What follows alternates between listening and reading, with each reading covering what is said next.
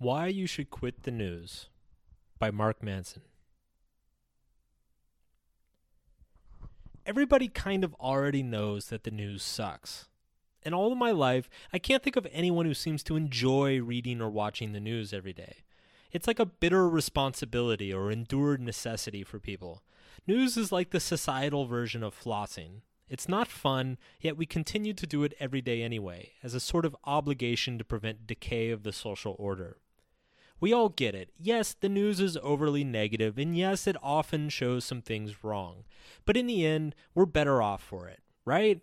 That's how the argument usually goes. Some even say we need the news, that democracy is impossible without it. In this article, I'm going to challenge that idea. In fact, I'm going to argue that the news doesn't just seem to be horrible. In its current form, it is horrible. It is actively damaging our culture. And most of what we blame on social media or the internet, the upticks in stress, anxiety, pessimism, and polarization, is misplaced. News media is the true culprit. Obviously, this is a bold argument, and this article will be quite long. We'll investigate what makes some information valuable and other information worthless. We'll look at how networks of information emerge and how news has traditionally traveled throughout human history. We will look at how the internet and social media have affected those traditional networks. And of course, I will take a stab at explaining why our current media environment is a shit sauna. Finally, I'll discuss what I feel are better alternatives for staying informed than consuming news. There will be a lot of links. So, take a deep breath, maybe grab a stress ball, because this is going to take a while. Why is the news so terrible? Let me ask you this. When was the last time you made a major life decision based on a news story? Or, when was the last time information from a news story directly impacted your life? And I don't mean it made me really, really upset impacted. I mean like it actually impacted you. Chances are you can't remember. That's because the vast majority of news is irrelevant. Car chases, bank robberies, celebrity overdoses, sports scores, homeless people throwing feces at each other. None of us ever really have the experience of seeing a news story and immediately thinking, man, I need to change what I'm doing. If it's ever happened to me, I don't remember it. The news does not tell you what job to take, or how to deal with an angry husband, or what the best brand of headphones is, or what to feed your kids in the morning. It doesn't help you to be a better friend, or explain why you have panic attacks, or advise on the best way to deal with an unruly child. The news is pretty much useless for helping you determine what to do with your life. You may argue that the news helps you determine who to vote for, but research suggests that even that is not true. We are far more swayed by our friends, family, and day-to-day circumstances than any information we may find on the news. If you want to know a politician's platform today, you can just go to their website or hear them speak directly on YouTube. You don't need a talking suit on television or an op-ed section to tell you what to think about it. If we're being honest, most of the value that we get from consuming news is having something to talk about with other people who consume the news. And considering this has a 50% chance of making you hate each other, even that value becomes questionable. So if the news isn't sharing useful facts or information that is directly affecting millions of people's lives, what exactly is the news trying to do? Well, that's easy. The goal of the news is to motivate you to keep consuming news. They do this in a few ways. They present emotionally charged information that feels important, even though it isn't. A politician making a gaffe, for instance. They catastrophize everything to make you believe that this is a once-in-a-lifetime event and nothing will ever be the same again, until something else happens. The recent assassination of Soleimani in Iran is a current example. Once they've overblown the severity of an event, they shuttle in a small group of, quote, experts to help you process the significance of the event. Unsurprisingly, most of these experts end up saying, we'll have to wait and see. They obsess over pointless details to human interest stories. What kidnap victims were wearing, who were the mass shooter's parents, how many tacos has Joe Biden eaten today. They aim to entertain rather than inform. CNN now has entire segments where they simply show popular YouTube videos and then laugh about them. These strategies produce the net effect of causing the consumer to feel like they're being informed, when actually we're just getting highly skewed perspectives on mostly irrelevant events that have been blown out of proportion to get us emotionally worked up and upset. So of course you tune in tomorrow to see what happened next. Now, these complaints have existed for decades. You've probably heard them before, and you probably justify them as necessary evils. I mean, you've got to wrap the important stuff in some gruesome entertainment, right? It's the sugar that helps the medicine go down. I disagree. Not only is it not necessary, but this style of outrage porn harms us in our culture. Here are a few of the ways. 1. Recurring trauma. Studies find that many people who view catastrophic events such as terrorist attacks, mass shootings, and natural disasters repeated over and over again on television can develop PTSD-like symptoms, even though they had no direct experience of the catastrophe. 2. Agenda setting. When the news media becomes obsessed with a topic and shows it repeatedly, people begin to believe that topic is important, whether it actually is or not.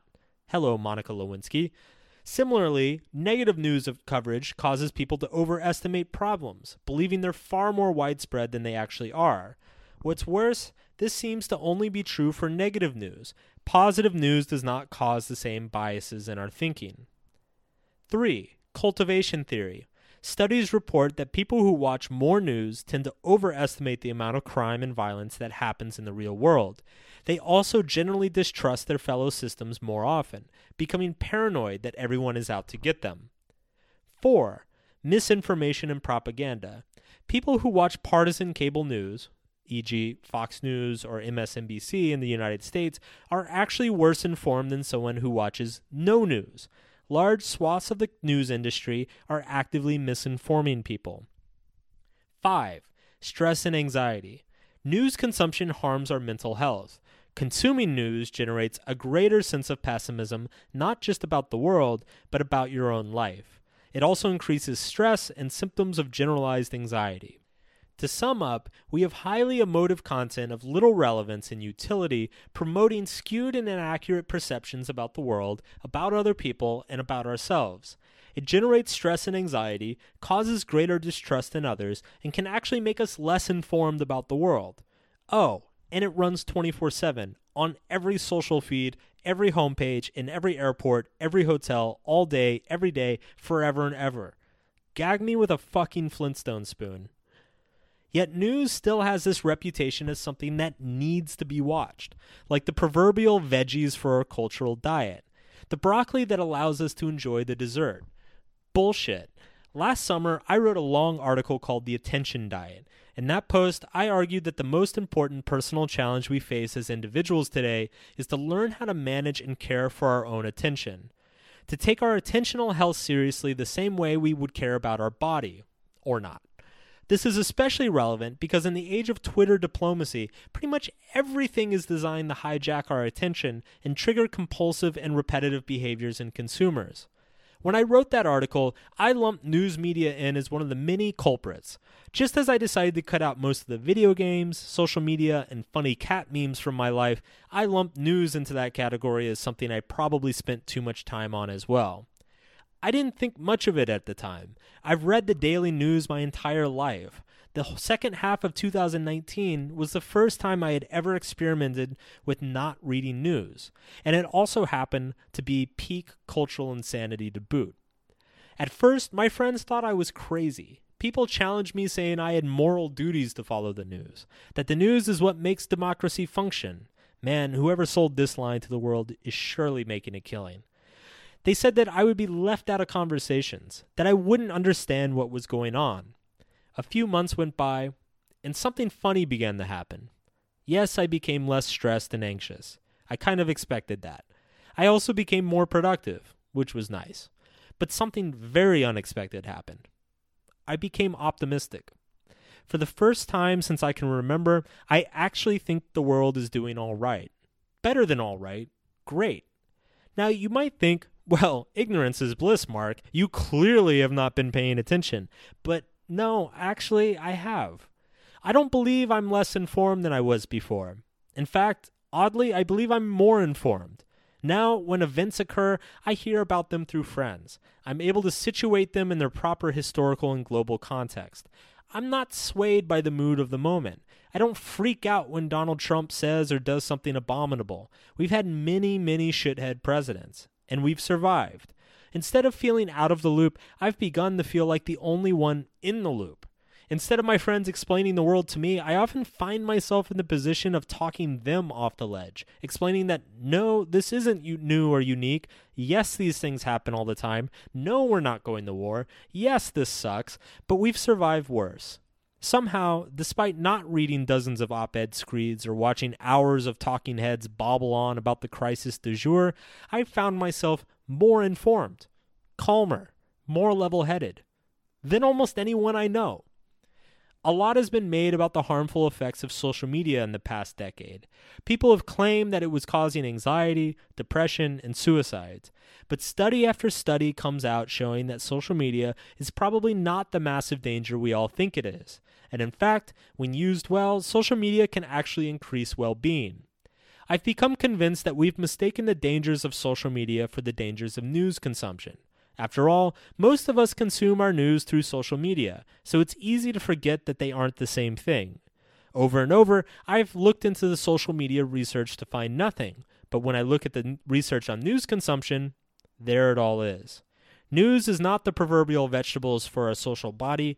News is like the bacon cheeseburger with 2 donuts for buns. And while that perfect mixture of salty and sweet sure does taste good going down, it makes us sick and nauseous later. It's an information nutritional nightmare. And worse, it's addictive. But has it always been this way? After all, we used to eat more vegetables a few generations ago. And nobody has even heard of a donut bacon cheeseburger. Is it the same for news? The rest of this article is going to look at 2 things. 1, how has news become the cultural train wreck that it's become? And 2, what can we replace it with to be a happier, healthier, and more functional citizen body? The next few sections are going to get philosophical. We're going to look at questions about how information spreads through human societies, how technology affects the ease in which information passes through networks, and how the internet scrambled those networks like a basket of cheap eggs. Human networks of information. Thought experiment.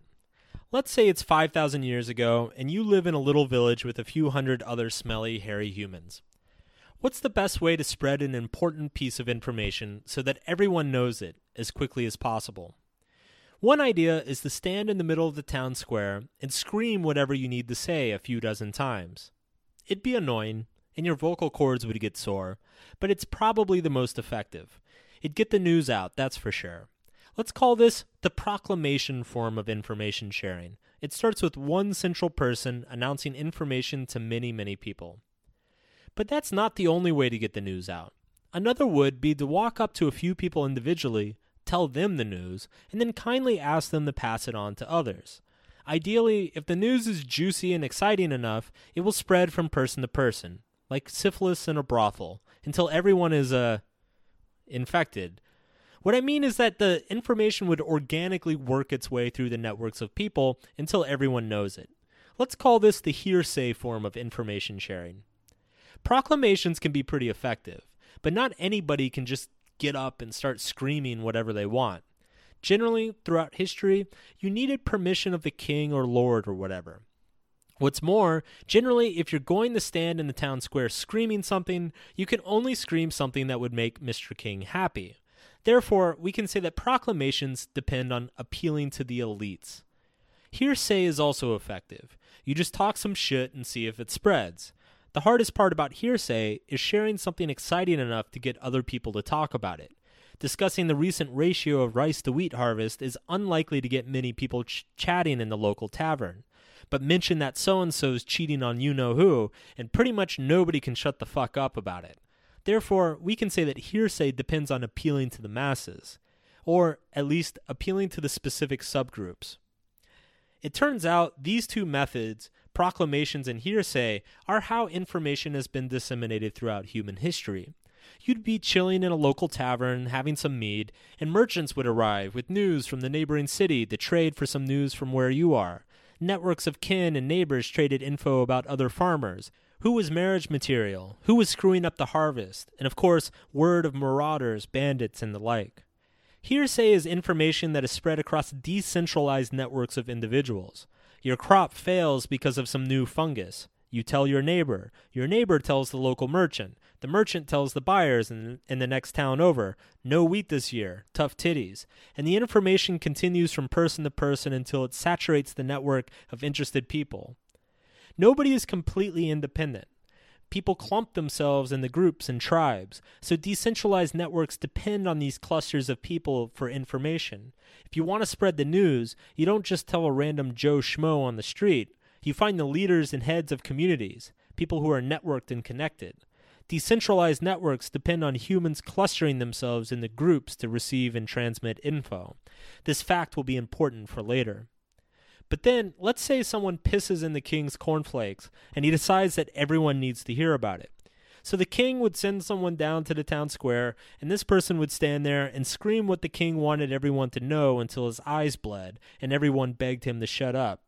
These people were literally known as town criers, and believe it or not, they held a lot of prestige for much of human history. They were the OG Walter Cronkite and Edward R. Murrow. They showed up in the town. People knew some serious shit was brewing. Town criers were rare but major events. The proclamation of a war, a new tax, a royal wedding. It was a big fucking deal. Proclamations are information that's spread through centralized networks. It's info that comes down from the top. Centralized and decentralized networks still spread information today. In fact, not much has changed. People talk shit in their little clusters on social media, saying the prime minister is a weenie. Then prime minister does a press conference and everyone shuts their traps and listens. Other times, decentralized networks overrule centralized networks of authority. Kings and emperors are overrun by the disaffected masses. Civil rights and social justice movements organically emerge from overlapping groups with no central leader and change major policies. Both centralized and decentralized networks possess power. Both proclamations and hearsay spread information through society simultaneously and in their own ways. Tyranny and revolution, the evolution of human networks. Throughout history, some technological innovations have made proclamations, centralized networks, more effective of transmitting information. Like, whoever invented the first bullhorn suddenly made their town crier like 3 times more effective. That, in turn, would make whoever was controlling the screaming in the town square more influential and powerful than before. Similarly, whoever invented the bulletin board increased the power of decentralized networks. Now you walk into the local tavern and read what dozens of people needed and cared about without having to find them and talk to them individually. This means whoever is best able to write effective notes on the local bulletin board would gain power.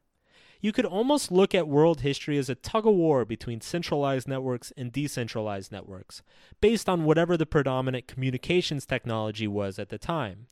When centralized networks are prominent, power tends to be concentrated and autocratic, centered on the few people who have access to the bullhorn. But when decentralized networks are bolstered, it's all about groups who can organize themselves and inspire followers. Centralized networks produce the tyrants, and decentralized networks produce the revolutions that overthrow them and reset the game. And on goes the seesaw of human history. Below are some of the most impactful technological developments and how they affected centralized and decentralized networks of information. As you can probably guess, we're going to end up at the internet. Number 1, written word. Invented around 3200 BC. Promoted centralized networks or proclamations.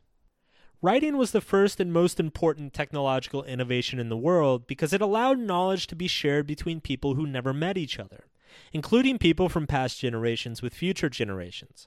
On the surface, this sounds like it would promote decentralized networks. Everyone would start writing each other little notes, chiseling their own clay tablets and handing them out like candy at Thanksgiving Day parade. But that's not what happened. Back in the day, writing was expensive. Clay tablets, man, that shit ain't cheap.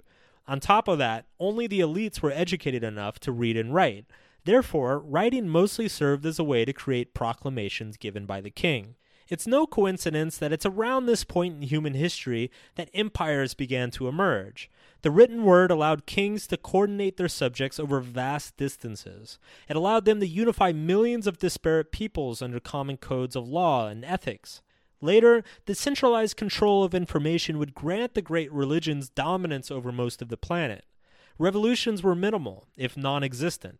The vast majority of the population couldn't read or write, much less coordinate themselves across wide areas. Unless you were highly educated and highly connected, you weren't able to write anything of importance or usefulness. And if you were highly educated and connected, you were part of the elite anyway. So why cause trouble? Censorship was absolute. Saying the wrong thing could get you killed. Everything went through your king or priest, no questions asked. This period was no fun. 2. The printing press. Invented 1440. Promoted decentralized networks, or hearsay. It's a sad irony that the invention most likely responsible for creating the modern world resulted in the inventor going broke, being exiled, and dying a disgraced nobody. Johannes Gutenberg created the printing press, a machine that could mass-produce books and pamphlets affordably. What at first seemed like a convenient way to reproduce Bibles and some poetry for a quick buck would soon revolutionize the world. The reason writing initially favored centralized networks was because it was expensive, both in terms of labor and money. Teams of monks would spend months copying Bibles by hand. Only kings, emperors, and popes had access to scribes to write out hundreds of copies of whatever they wanted to say. But the printing press changed all of that. Now anybody could approach a printer and have their ideas reproduced. Whereas the written word expanded the reach of centralized networks, the printing press would similarly expand the reach of decentralized networks. And this expansion would shift the balance of power in the world. That shift didn't take long. In 1517, Martin Luther published his 95 Theses, criticizing the Catholic Church and launching the Reformation. For centuries, the Catholic Church had murdered any dissenters like Luther, but Luther had reprinted hundreds of copies of his theses. Anyone could pick up and read them. Killing Luther was no longer sufficient. You'd have to kill all of his followers. Thus began war. Luther's Reformation would eventually spark over 100 years of bloodshed across the European continent. It would inspire monarchs to distance themselves from the church, and it would help inspire small, holy enclaves to seek religious freedom in the New World. But the printing press wasn't done. By the 1600s, independent scholars were publishing their own work and promoting a new idea called the scientific method. The scientific method was decentralized. Anyone could use it and arrive at their own conclusions. Ideas about inalienable human rights, the rule of law, and democracy began to take hold. The ease of publishing and promoting work across decentralized networks allowed the Enlightenment to flourish. The first newspapers emerged around this same time, independently determining important information and disseminating it through local merchant networks, circumventing the king's proclamations and town criers. This group of publishers was seen as an ally of the new Enlightenment ideas, as they helped coordinate social movements in the 17th and 18th centuries that would lead to democratic revolutions. The American Revolution relied heavily on printing and dissemination of political pamphlets. Similarly, revolutionaries in France coordinated across the country, and for the first time realized they were getting royally screwed by the king. Pun totally intended. As Robert Darnton, a historian from Princeton, put it, without the press, the French Revolution was impossible and unthinkable. That said, news media in this era was also a shit show. Fake news proliferated. There were practically as many newspapers as there were people. And you think people are polarized today? Oh boy, there were stabbings in Congress. Politicians shot at each other. Their supporters bombed and lynched and killed each other over nothing but rumors and insults. Or rather, that is hearsay. 3. Radio and television. Invented 1895 for radio and 1925 for television. Promoted centralized networks and proclamations. I lumped radio and television together here because they both occurred at similar times, and the same companies who started radio stations ended up also dominating television. Radio and TV once again favored centralized networks for two reasons. One, like writing in the ancient world, running a television or radio station was prohibitively expensive and difficult, and only the elites would have access to the resources to do so. 2, these technologies allowed someone to hit millions and millions of people with the exact same information simultaneously. It was as if a mutant town crier with hundreds of vocal cords could scream for thousands of miles in every direction. The 20th century presented a hard return of centralized power. It was peak colonialism, the rise of totalitarian governments, of which North Korea is still a holdout, 2 world wars, and that whole ugly Nazi thing. Radio and television launched the industries of advertising and public relations. When millions of eyeballs are watching the same thing, this grants a huge opportunity for businesses and governments to persuade people to think a certain way. This is where the ability to manipulate and influence people into certain opinions or desires became formalized into the practice of propaganda, or as it's known today, marketing. Radio and television likely created the most cultural solidarity we have ever seen in human history. Everyone was watching the same shows, listening to the same music, and following the same events. The wars of the 20th century pitted half the planet against the other, and everyone held on for dear life. From World War I up through the end of the Cold War, there was always relative political conformity and trust, especially because no matter what country you were in, you were likely united against some large external enemy. 4. The Internet. Invented in 1983. Promoted decentralized networks. The originators of the Internet saw it as a great liberating force on humanity. At the time, they lived with the media gatekeepers of the television and radio stations, limiting the vast majority of the population's ideas from being widely expressed. But now, with the power of network computers, anybody could get online, start a website, and start spitballing their bullshit into the wind, hoping somebody would stop a while and listen. Whereas TV and radio expanded the reach of centralized networks to worldwide audiences, the Internet would expand the reach of decentralized networks worldwide. A professor in Canada could exchange emails with a student in India and come up with an idea that would be tested in China and written up in newspapers in Australia. It sounded like heaven, and while the Internet has granted us incredible amounts of information and perspective, it hasn't quite lived up to its utopian expectations. In fact, public discourse has kind of gone to shit, and it's done so for a few reasons. First, the old guard of media has faced the economic realities. For better or worse, pretty much any kid with a computer can compete with them now. This caused revenue to plummet and led them to make large cuts of their staff, most notably investigative journalists and foreign correspondents, the people who made them reliable and trustworthy in the first place. Expensive news that took years of study and months to report was no longer economical. So the traditional media giants began to look more and more like their amateur competitors, while their amateur competitors leveraged marketing strategies to make themselves appear far more reliable than they actually were. Second, because everyone's phone is on them all the time, and we're all compulsively checking social media and email, emotionally impactful information, regardless of its truth or utility, spreads extremely fast. Thus, it's easier than ever to make a quick buck by indulging in the worst of human tendencies. You want to net a bunch of traffic by cooking up a fake pedophile ring in a pizza shop? Hell yeah, go for it. Third, by giving voice to everyone, the Internet unintentionally gave voice back to the uglier subcultures of society that were once barred from any mainstream attention: the bigots, the conspiracy theorists, and the cranks. In our idealism of giving the whole world a way to express themselves, we forgot that most people say really awful shit. The Internet is like the modern printing press. It allows anyone to express themselves, challenge authority, and share information on informal networks outside the traditional pipelines. On the one hand, this is great. It grants greater freedom of expression and the opportunity for self-actualization to everyone. On the other hand, it's a fucking mess, because as society, we don't know who to listen to or what to believe anymore. Like the period after the printing press, we are seeing more explicit challenges to the establishment. We are seeing a resurgence of tribal and religious affiliations. We are seeing an emerging conflict over identity and the direction of country and culture. The times are tense. The Internet has complicated, well, everything. But if we're willing to look hard enough, we can spot iridescent flashes of collective brilliance breaking through an otherwise endless stream of bullshit. To sum up, When centralized networks of information have the advantage, we get smaller quantities of highly relevant information. The danger of these networks, though, is that the information can be easily corrupted for tyrannical purposes, like the Catholic Church in the Dark Ages or the totalitarian governments of the 20th century. Decentralized networks promote higher quantities of low-quality information.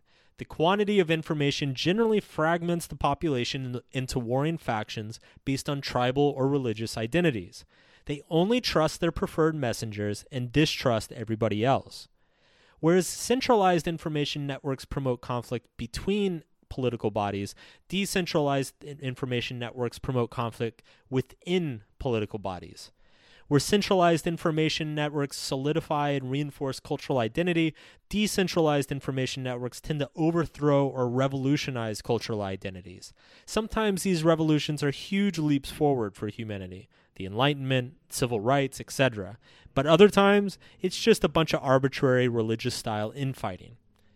Decentralized information networks create a much larger diversity of information, but the signal-to-noise ratio is poor, making it incumbent on each individual to navigate the information and carefully choose what is worth consuming. To put it into plain English, the frustrations we have with the news media, the negativity, the lies, the partisan bickery, it's not going to change. It's not going to get better. It's on us to learn how to navigate the media environment and vote with our eyeballs. To do that, we must understand what information is actually useful and important and what is just nonsense. What makes information useful? Okay, let's state the obvious. Some information is important, some is not. Some information feels important while being totally unimportant, and some information feels unimportant while it's actually quite crucial. The most succinct way to sum up the issue today is that news media optimizes for information that feels important with little regard to its actual importance. If we look back through history, this is a common state of eras where information networks are highly decentralized. What travels is what feels impactful, even if it's not, and even if it's not true. Because the news has to compete in a highly diverse market with tons of noise. They have to be ruthless in capturing people's emotions as effectively as possible. Eras of centralized information networks have the opposite problem. They share information that seems unimportant, but is actually quite important. Like the Soviet announcements of the monthly bread rations or the long, tedious congressional committees that drone on C-SPAN in the United States every day. These forms of news are dull and boring, but they matter. Back in the 1950s, when there were only 2 TV channels, they could show a 12-hour congressional committee, and you had no option. That's what was important. That's what people needed to know. You lived with it, whether you cared or not. But as cable news and the internet emerged, the incentives for media companies pushed them more into fighting for people's hearts rather than their minds. They profited off having the most emotional information, not the most factual. Today, if someone tries to show a congressional committee, the next channel is going to bury them with pictures of dead children in Sudan and plane crashes in Iran. There's no chance. This is why we've all experienced the decline of news media over the past 30 years. We've lived through the slow escalation of emotional impact at the cost of veracity and utility. On the one hand, we have more choice of information than ever before, but the average quality of that information is far lower. It's simply the trade-off that comes with the technology.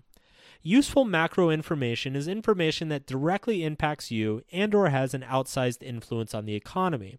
Prescription drug price policy is important information. The safety rating of your car is important information. A tariff on sugar is important information.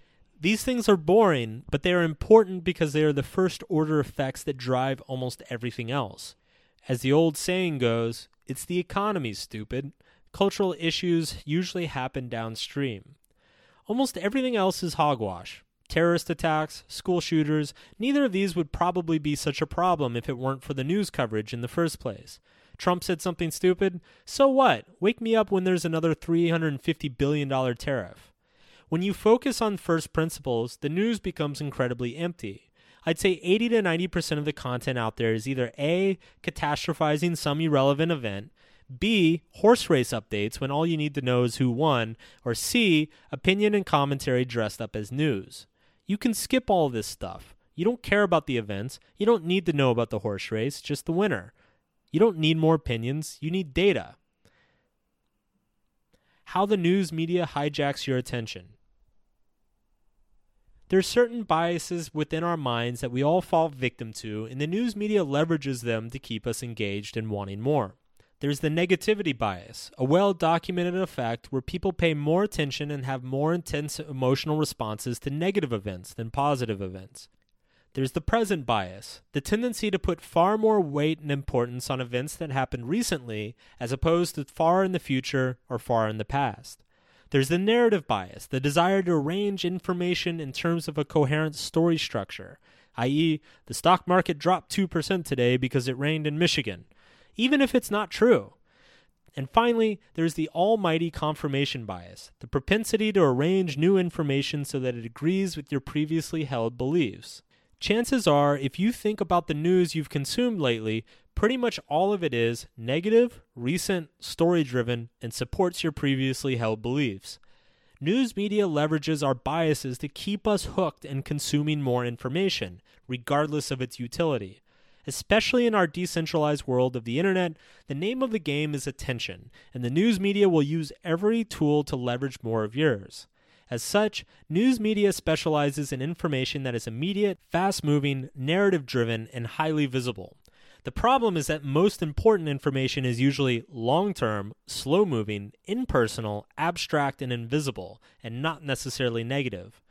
Car accidents kill more people than terrorism, mass shootings, and natural disasters combined. How much reporting do you see on car accidents or driver safety? The sequencing of the human genome was arguably more important than any other scientific development in the 1990s, opening a path to predict disease and conditions before they occur, altering and improving health of millions, if not billions, of people over the upcoming generations. How many weekly updates did you hear about that? More than 1 billion people have been lifted out of extreme poverty worldwide due to a combination of greater access to healthcare, sanitation, and the opening of markets for greater commerce. Who knew? Despite the fact the first international climate agreement was signed in 1992 by 154 countries, news media has only just recently started covering climate change with any significance. And if we're being honest, it's probably just to go along with all the natural disasters that they've been milking. Paradoxically, in its effort to inform wide audiences, news media positions itself to misinform and overinflate extreme outlier stories. But this is not the news media's fault. It's simply how information scales in large decentralized human networks. The information with the greatest emotional valence will travel the furthest and be broadcast the loudest. Gone are the days when we have reliable journalistic mainstays who can consistently nail what is most significant. The structures simply aren't there. Instead, we must rely upon ourselves. After all, in the internet age, we are the ones who are empowered, the user. We must screen out crap information and consciously seek out useful information. We must develop an awareness of how our attention is being seduced and prevent ourselves from getting sucked into the social media vortex. For the first time in human history, our relationship with news depends on us. What we should do. Here's the short version. Seek out the highest value content you can find and then pay for it. Limit your consumption to a few pieces of content per week. Go for quality over quantity. By high value content, ask yourself how much that content costs in terms of labor, research, expertise, production, etc. Long form content is more expensive than short form. Research and citations are more difficult to put together than just some old dude ranting. Something that explains the historical context and acknowledges multiple sides of an issue is more difficult and time-consuming than a partisan rant. I focus on the expensive thing because right now, the news media industry is going through a slow-moving crisis of their own design, and ironically, it's too slow-moving for them to report on it. Research, fact-checking, traveling to some crazy war-torn country, and not getting your ship blown up, these are all expensive. Hiring a journalist with decades of knowledge on a region is expensive. Interviewing professors and digging into research is expensive. Meanwhile, online advertising revenue pays next to nothing. So, more and more, media outlets are subtly and secretly pushing out cheap content that looks expensive. Uninformed 24-year-olds who can sorta kinda sound like an experienced journalist with a lot of Google foo. There are only a few publications that have the luxury of not playing the clickbait headline game, and that's because they charge enough money that they don't have to. Publications such as The Economist, Financial Times, or Foreign Policy don't give a shit if their articles are fun or not. They're not writing for the general public. They're writing for professionals who depend on the information to make big, expensive decisions. This is where you want to insert yourself into the information pipeline. Long, boring, thoughtful pieces put together by long, boring, thoughtful people. One good piece of long-form journalism that focuses on real data is worth dozens of crappy short-form pieces you find elsewhere. When you get into the less expensive publications, you start to run into a lot of bias, and you can feel the articles getting more frantic and the headlines more hyperbolic. Then, once you're into the cheap or free seats, you're basically being spoon-fed what to think and feel. The point to remember is that if you want your news to be a little bit dull, if you get excited or worked up reading something, chances are you're being taken for a ride.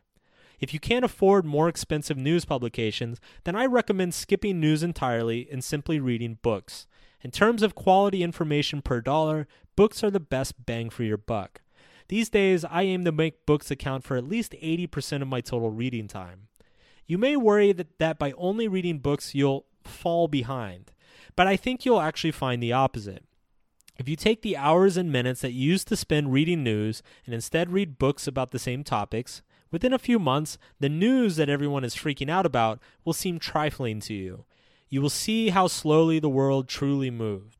You have more context and clarity than most, and you will recognize that almost nothing needs to be known the moment it happens.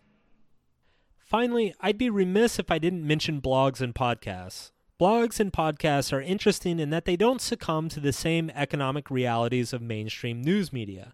They don't demand huge overhead expenses to maintain, and they rely on personal trust of their readers to continue to exist. Also, most prominent bloggers and podcasters gain their experience elsewhere, therefore allowing them to offer high-value information at a huge discount. Put simply, most blogs and podcasts suck, but the best ones are arguably better than any other content on the planet right now.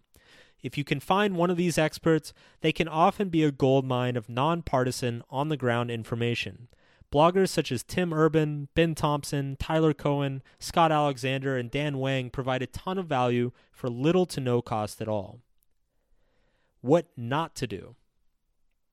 But perhaps more important than finding sources of high-quality information is cutting out the sources of low-quality information.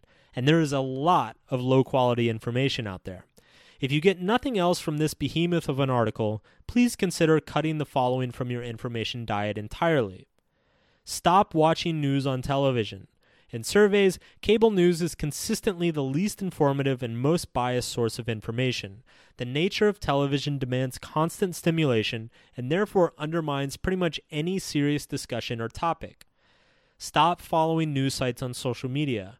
Trust me, if something is important enough, you'll hear about it anyway. People will link to it, they'll email you, whatever. When you follow news sites on social media, you are opting into the attention game. You are allowing yourself to be triggered and fought over by egregious headlines, moral outrage, and clickbait. Just don't play it. Unfollow all news sources on your social media. Not only will this make your news experience better, but it will make your social media experience 100 times better. Stop clicking on clickbait. I know it's easier said than done, but seriously, get into the habit of actively seeking out information instead of passively receiving it on your news feeds or apps. The algorithms on these platforms do not work in your favor. Cut them all out, and then when you need to know about a subject, go looking for the info yourself, preferably in a book. Stop consuming news that requires less than 20 minutes. Most short-form news is garbage. If something requires more than 20 minutes to consume, that likely means it took weeks or months to produce. This means skip the hot takes, the quick interview clips, the editorials, and the breaking news alerts. Instead, download long-form articles, watch documentaries, listen to long-form interviews and podcasts where the person has time to explain themselves and get into the nuance of their positions. The world is complicated. You need time to sort it out. Stop getting all of your information from one source. Make a conscious effort to check both left-wing and right-wing sources. Get info from minorities and women and foreigners. Follow professors and follow kids with too much time on their hands.